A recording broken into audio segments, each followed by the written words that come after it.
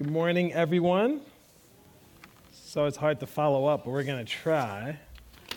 This week, we're actually going to be wrapping up our last Sunday of Advent. As we've been sharing, for those of us who grew up in the church or didn't grow up in the church, Advent is the 4 Sundays before Christmas. And one of the reasons I love Advent is it reminds us that, first of all, we're 1 billion strong. There's billions Christians in the world right now. This is a chance to join with them together to look at the coming of Jesus into our world. Advent is not just the billion Christians now, it's every Christian who's ever lived who has celebrated Jesus' birth. It's a season of waiting, expectation, and celebrating, as we've sung this morning, Emmanuel, God with us. That the King of all kings became a baby, that the God of radiance took on skin, that the God who created all things became a creature, flesh and blood, and moved into our neighborhood. The first Christians from their Greco-Roman background, they also saw Advent, though, as Parousia or Adventus, and that also pointed to the coming again of Jesus Christ. So it wasn't just, he came as a baby, but it's that Jesus will come again. So if we want a full rendering of this whole season, it's a reminder that Christ has come. It's a reminder that Christ will come again, but it's also a reminder that Christ comes today. And that's why we celebrate the season of our God-fulfilling promises. Here at HBIC, we have 4 themes of Advent. And this year, we said when we look at Advent, we want to think about it as Christ coming to create God's kingdom into our world. Our 4 themes are hope, peace, joy, and love. We started off with Joseph, and we looked at his story in the Advent. Last year, we did the women of Advent. This year, we did the men. When we say with Joseph, what we're reminded there is that hope that brings God's kingdom into the world is simply this: trusting what God has done and trusting what God will do. If you're worried about how to make it through the day, trust what God has done and trust what God will do, and he'll get you through the day. Amen? And then we looked at Simeon, and Simeon and his counterpart was Anna. And what I love about their story is this is for Christians who have followed God for decades, for the Christians that we don't see up front, for the people who are just quietly following and serving God. And it's a reminder to them that peace with God comes. But what is this peace with God? It's shalom. It's the idea that Jesus comes so that you can have peace with God, so that you can have peace with your sister, so that you can have peace with your brother, so that you can have peace with creation. That's what the shalom is. And what does that look like? It looks like the Holy Spirit being on you, the Holy Spirit speaking to you, and then the Holy Spirit pushing you out into the world. That's what shalom is. That's how we bring God's kingdom, by being people of shalom.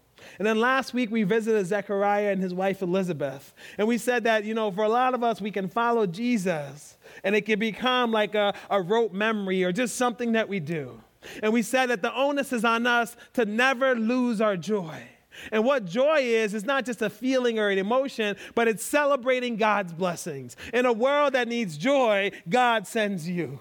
In a world that needs light, God sends you. In a world that feels broken all the time, God sends you to bring the healing. By celebrating joy, you're pledging to say, I will tell of my God's goodness. I will tell of my God's blessings. And a reminder with Zechariah is that we can follow God for a long time, but when we take our eyes off Jesus just one time, we might take a step to our own destruction. But praise God, from whom all blessings flow, because when we put our eyes back on him, we can celebrate joy. And this morning, we're going to look at love. There's a lot of different ways we could define love. But this morning, we're simply going to say love is Christ in us, Christ for us, and Christ with us. I want to begin with an Advent prayer. This is from a saint who lived a long time ago, a lady by the name of Angela Foligno. And, they say nothing good can come from social media, but this came from social media. One of my friends is Dave Perry, who's the worship pastor at Grantham. And, kids these days, he only posted half of the poem, right? And I read the whole thing. I was like, no, we're going to do the whole thing because we're not kids these days, But it's a beautiful poem. And I read a little bit about Angela this week, and what I love about her story was that she was so moved to live for God. Back in her culture, if you were moved to live for God, you became a priest or you became a nun. She was married. So what she joined was a created third order. They were called Franciscan tertiaries. And these were married people who says, yes, I'm married and I'll never be a nun or I'll never be a priest, but every single day I want to live for God. And they committed to following God. And now we're singing or saying her prayers hundreds of years later, and she became one of the greatest writers probably in Christian history. So you should check out her stuff. Or not, just listen to this poem, and it's beautiful. But this is going to be our Advent prayer this morning. Please pray with me. The words of Angela Foligno. O Lord Jesus Christ, Make me worthy to understand the profound mystery of your holy incarnation, which you have worked for our sake and for our salvation. Truly, there is nothing so great and wonderful as this, that you, my God, who are the creator of all things, should become a creature, so that we should become like God. You have humbled yourself and made yourself small, so that we might be made mighty. You have taken the form of a servant, so that you might confer upon us a royal and divine beauty. You who are beyond our understanding have made yourself understandable to us in Jesus Christ. You who are the uncreated God have made yourself a creature for us. You who are untouchable one have made yourself touchable to us. You who are most high make us capable of understanding your amazing love and the wonderful things you have done for us. Make us able to understand the mystery of your incarnation, the mystery of your life, example, and doctrine, the mystery of your cross and passion, the mystery of your resurrection and ascension. Blessed are you, O Lord, for coming to earth as a man. You were born that you might die, and in dying you might procure our salvation. O marvelous and indescribable love! In you is all sweetness and joy. To contemplate your love is to exalt the soul above the world and to enable it to abide alone in joy and rest and tranquility. Lord, give us the grace to understand your supreme love in creating and redeeming us, in choosing the human race from all eternity to attain a vision of yourself. Give us grace to understand your goodness, in creating us with the gift of reason by which we may perceive your glory and our own sin and wretchedness, by which we are able to resist our sensual nature, which inclines us to sin. You have created us, O Lord, in your own likeness. You have clothed us, O Lord, with the light of your reason. O Supreme Being, help us to understand your love, for you yourself are love.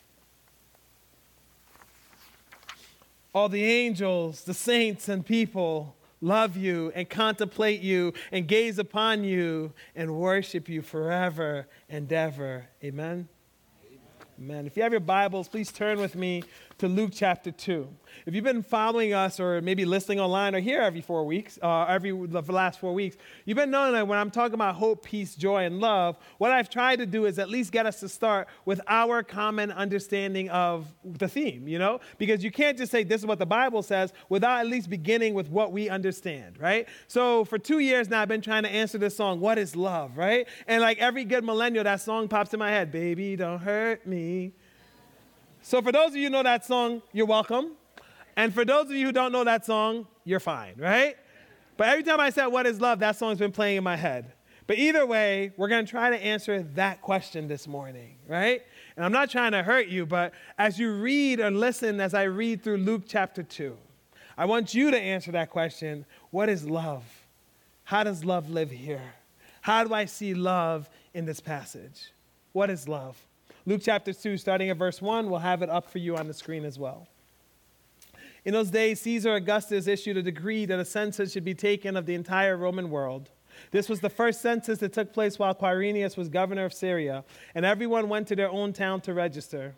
So Joseph went up from the town of Nazareth in Galilee to Judea, to Bethlehem, the town of David, because he belonged to the line of David. He went there to register with Mary, who was pledged to be married to him, and was expecting a child. While they were there, the time came for the baby to be born, and she gave birth to her firstborn, a son. She wrapped him in cloths and placed him in a manger because there was no guest room available for them. And there were shepherds living out in the fields nearby, keeping watch over their flocks at night. An angel of the Lord appeared to them, and the glory of the Lord shone around them, and they were terrified. But the angel said to them, do not be afraid. I bring you good news that will cause great joy for all the people. Today in the town of David, a Savior has been born. He is the Messiah, the Lord. This will be a sign to you. You will find a baby wrapped in cloths and lying in a manger. Suddenly, a great company of the heavenly hosts appeared, an angel praising God and saying, glory to God in the highest, and peace. Glory to God in the highest heaven, and on earth, peace to those on whom his favor rests. When the angels had left them and gone into heaven, the shepherds said to one another, come, let us go to Bethlehem and see this thing that has happened, which the Lord has told us about. So they hurried off and found Mary and Joseph and the baby who was lying in the manger. When they had seen him, they spread the word concerning what had been told them about this child, and all who heard it were amazed at what the shepherds said to them. But Mary treasured up all these things and pondered them in her heart. The shepherds returned, glorifying and praising God for all the things they had heard, which were just as they had been told. What is love? You either have that song in your head, or at least you're like the rest of us who know that love is complicated. Because even in our culture, we use it so much. What does it even really mean? For example, I'm going to tell you a few things I love. I love my wife. I love our children. I love our family. I love our God. I love steak. I love the New York Mets, even though they don't really love me back. I love HBIC. And I love the Worldwide Church. What is love? If we got someone from a completely different culture and I talked about those 8 things and I asked them to define what love is, would they really know? Do we really know what love is? We define love today as, an intense feeling, a deep affection, great interest, great feeling, great affection. But what is love?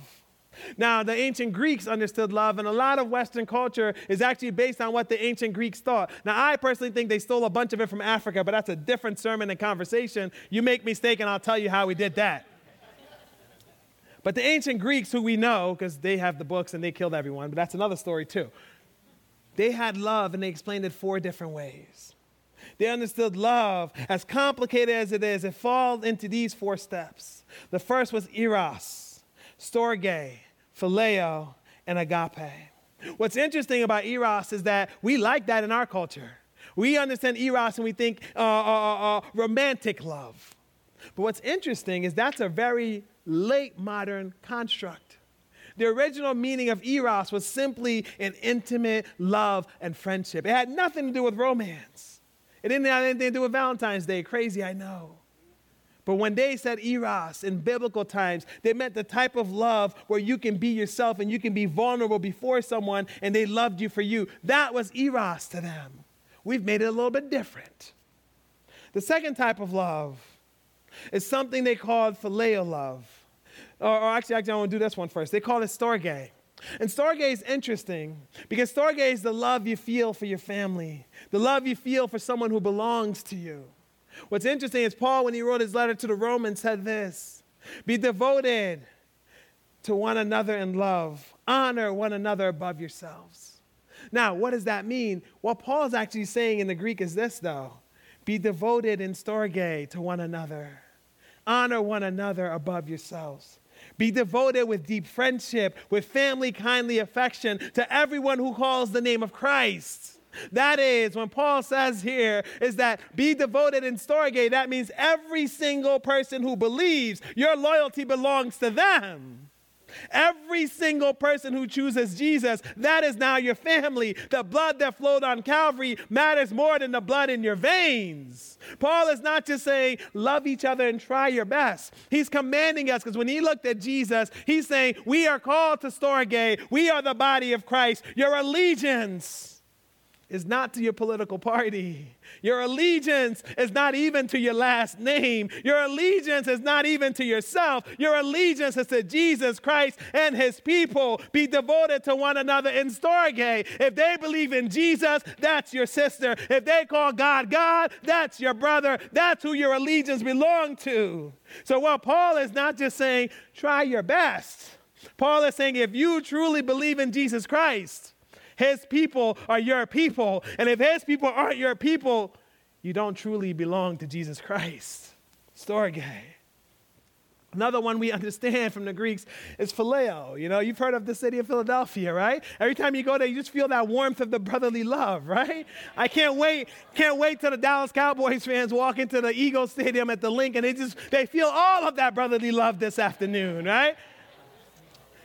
But the thing we missed about phileo is that it's not just about a brotherly love or a sisterly love, it's a devotion. And there's something I missed for years. If you wanted to think back to me, if you're familiar with the Bible, before Jesus died, Peter was one of his best friends, and Peter denied him 3 times. And Jesus, when he goes to restore Peter, he goes to him. And here's why love is complicated, because this is how we read it in the English. Here's another news flash for some of us. The Bible wasn't written in English. You're welcome. But in the English, this is what we read. Peter, do you love me? Yes, Lord, you know I love you. Peter, do you love me? Yes, Lord, you know I love you. Peter, do you love me? Yes, Lord, I love you. You might be able to get a feeling of the scene, but you miss what Jesus is really saying here. Because what Jesus is saying is this: Peter, do you agape me? Yes, Lord, I phileo you. Peter, do you love me the way God loves you? Jesus, I'm trying, but I'm just your brother. I'm just trying to love you like that. Okay, Peter, if right now you can't love me the way God loves you, I am still your brother. Okay, Lord, I love you as a brother. It's a little bit different than just reading love, love, love, love, love in our English. Jesus is speaking of a higher love. Phileo is devotion to one another, but agape is what the ancients called hesed. Agape is this idea of God's love, or loving the way God loved. It's God's love in action. It's God's love to his people. It's God's love for the underdog, the disadvantaged, the weak, the ostracized, the marginalized. It's God's love and unmerited favor. It's God's love that's not out of obligation. It's God's favor and grace that rests on his people, his faithfulness, his lasting loyalty, his kindness. Jesus said to Peter, I know you've denied me, but do you love me the way I love you? And Peter can't answer yes. He says, Lord, I'm trying and I fell short. But Peter, do you love me the way I love you? And Peter is honest, and we beat him up for this passage, but I think it's beautiful that he looks God in the face and he tells him the truth. And he says, God, I can't love you the way you love me, but I'm trying. But praise God, from whom all blessings flow, because Jesus says, okay, Peter, if you're willing to start there, I'm willing to meet you there. And we forget that about our God. We think that we have to be washed up and clean before we can come back. We think we have to be perfect before we can come back. And God will always ask, do you love me the way I love you? And if we're honest, we'll probably never be able to say yes. But praise God, he's able to say, what you love me with, I can work with that. Do you love me, Peter? No, Lord, but I'm trying. Okay, Peter, that's good enough for now. You know, I went to a Christian college. I went to Messiah College. And I think this past summer was the first time I didn't get invited to like 10 weddings, right? This is a little bit of my soapbox for all the young people out there, or you have friends who get married. I tell you, and I'm begging you, please don't rent tuxes. Don't even rent dresses. Buy them. You know, you get to at least keep them. You might never wear them, but you get to keep them. For probably the 10 years to 15 years after I graduated, I was either in or invited to at least 10 weddings a summer. Kid you not, Christian school. You know, that's how we do. But what's fascinating about this is you go to a lot of these weddings, and we always, well, majority, like 75, maybe 90%. The reading is what? 1 Corinthians 13, the love chapter. And even as a kid, you know, I was cynical. So I'd be able to sit there, and I'm just like, ooh, I really hope your marriage looks like this, because this seems hard, you know? But you read that love chapter, and you're like, love is patient, love is kind. I'm like, do they realize what they're saying? Because the love they're saying here is agape. It is not just like this feeling you have for your romantic partner. It's not just this feeling of loyalty you have. It's, are you willing to love this person the way God loves you? So when you stand up and say love is patient, love is kind, you're saying God is patient, God is kind, I will try to do the same. And I think if most pastors knew this is what they were asking the couple to do, they might hesitate to choose that passage. But they should, because that's the kind of love that God wants from all of us. Agape is patient. Agape is kind. Agape does not envy. Agape does not boast. Agape is not proud. Agape does not dishonor others. Agape is not self-seeking. Agape is not easily angered. Agape keeps no record of wrongs. Agape does not delight in evil, but rejoices in truth. Agape always protects, always trusts, always hopes, always perseveres. Agape never fails. And the reason you have to understand this love that God gives us is because this is the love God expects you to give to the world. So now when we get back to Luke chapter 2, you have to ask yourself, what is love?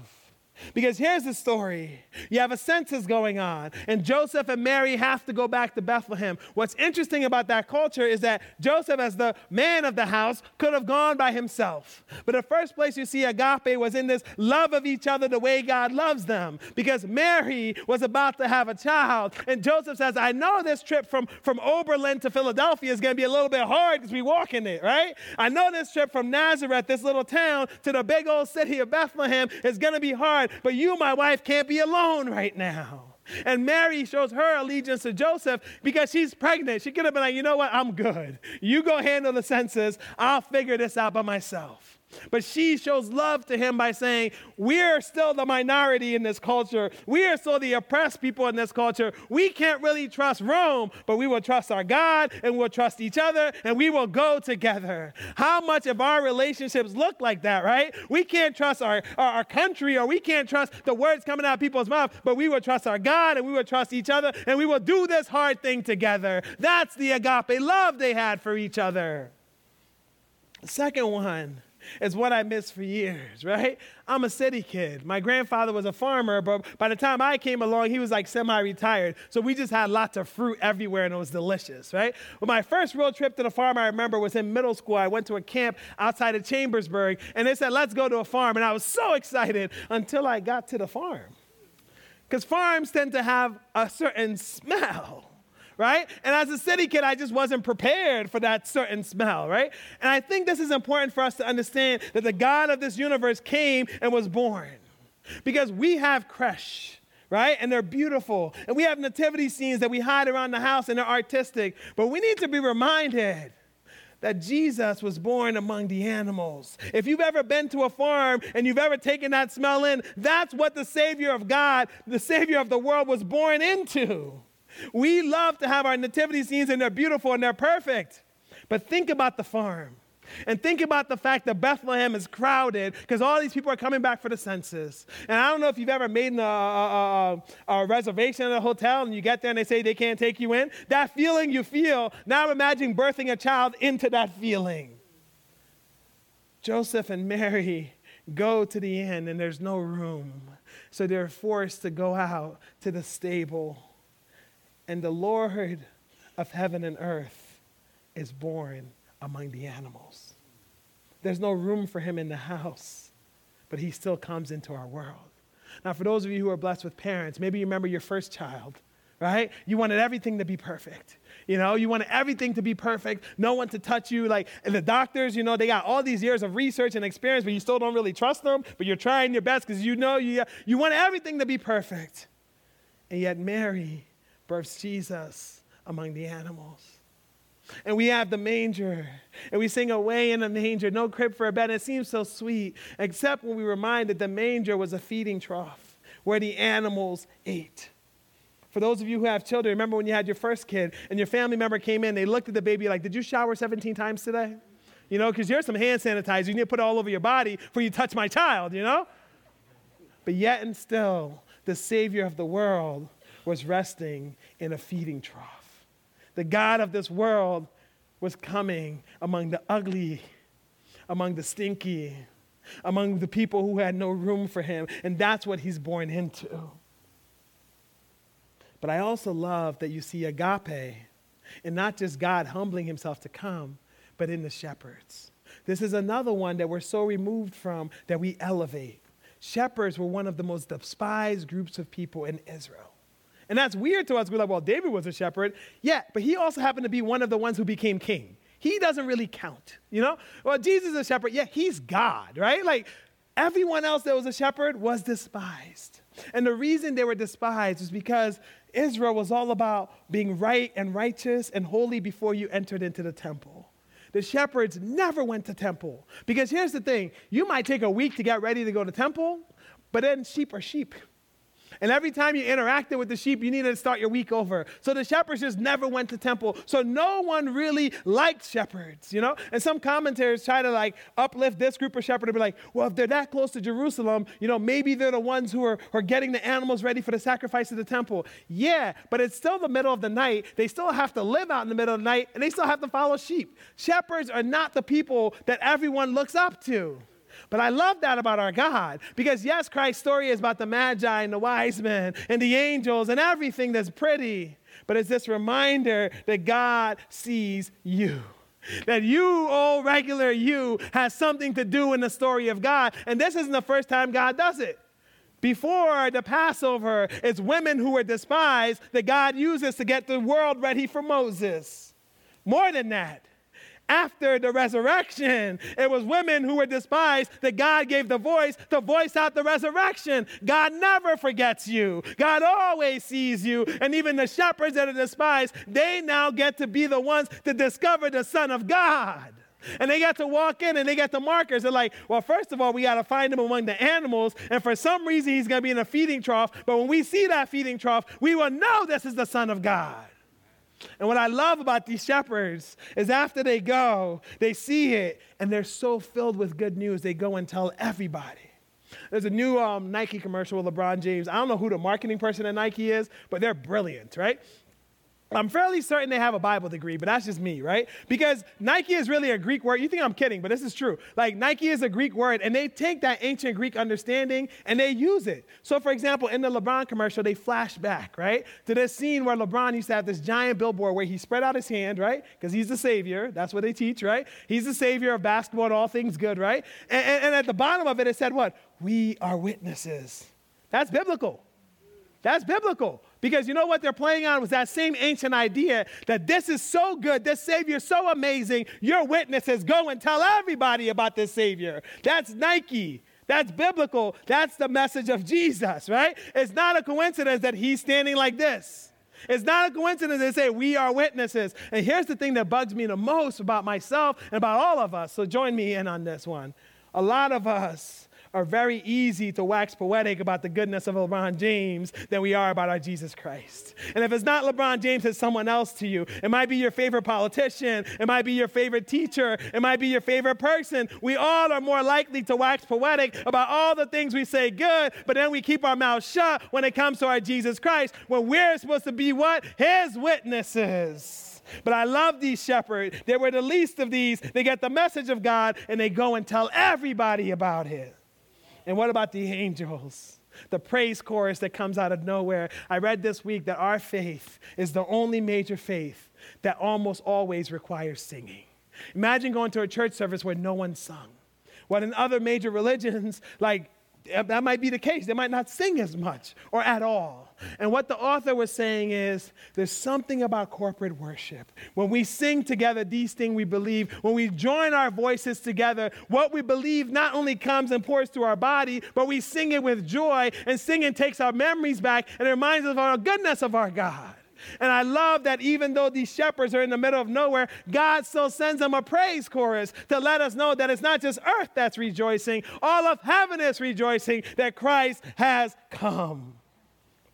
So how do we see Jesus' or God's agape love? We see it in Joseph's faithfulness to God and to Mary. We see it in Christ, the King of Kings, being born among the animals and in the feeding trough. We see it that God didn't forget the lowly shepherds and he sent an angel to them. We see it in the angel praise chorus. We see it in the angel shepherds going out after they experience God's faithfulness and sharing it with everybody, impelling us to do the same. But we also see it in Mary, who just observed it all and treasured them in her heart.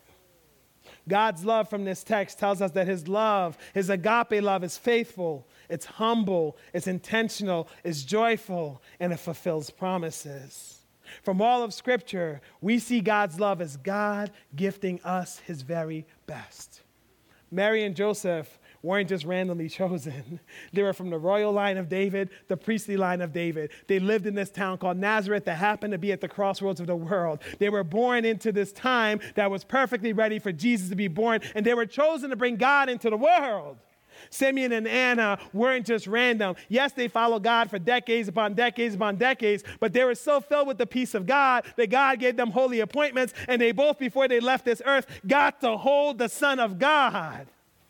Zechariah and Elizabeth was this reminder to us that we can follow God for a long time.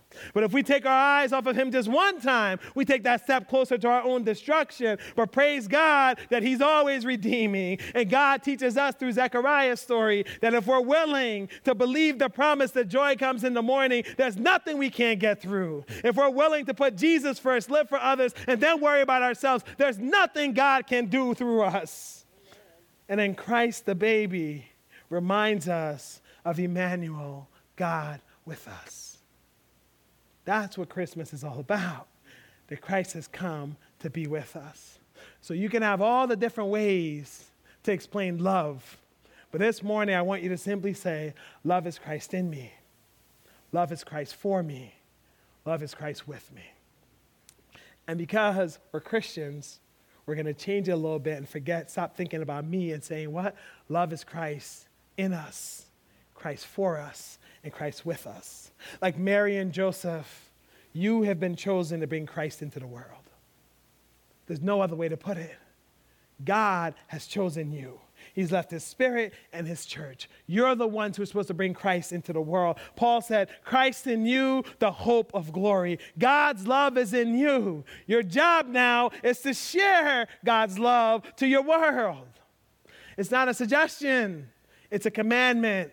It's not just an expectation. It's what you better be doing. If you can assess, a lot of times we think about God's love for us, it's all something we receive, something we hold on to. But Christ in us should be shared with the world. And if you can honestly answer right now, how is Christ's love in me? How am I sharing God's love to the world? And if you can answer truthfully and know you're falling short, that's okay. Just get to work. It's not meant to beat yourself up, because when you beat yourself up, you're paralyzed and Satan wins anyway, right? It's good to admit where you fall short, but then get up and do something about it. Get up and actually walk in your faith. Get up and actually start living with Christ in you and sharing that with the world. Love is also Christ for us. God so agape us, he sent his son for us. But Jesus so agapes the world, he sends you. And I can't say this enough. In a world that's known for its darkness, Jesus says, you are my light. In a world that's known for its brokenness, Jesus says, in you I can heal. In a world that's known for being so far apart from God, Jesus says, abide in me and I in you, and we can change everything. Because here's the thing, as Christians, and I will always harp on this, we sacrifice the privilege of complaining. If you are really good at complaining about everything that's wrong with the world, I don't know if your eyes are truly on Jesus. If you are really good at focusing on everything that's wrong, and your life is more about complaining than actually looking for solutions, if your life is more about telling how everything's broken instead of asking God, how can you use me to fix it? If that's what you're all about, I don't know if your eyes are on Jesus. And here's the other one. I don't know if you belong to Jesus, because Jesus knows the world is dark. He just calls you his light. Jesus knows the world is broken. He just wants you to help him fix it. Jesus knows people are far away from him, but he says, I have 1 billion of you in the world. I have 400 of you who came this morning to Harrisburg Brethren in Christ. If your life is all about complaining about the brokenness of the world, I'd like to invite you this morning to put the book down of complaints and to keep your eyes fixed on Jesus and saying, God, I want to get to work. And here's the last one.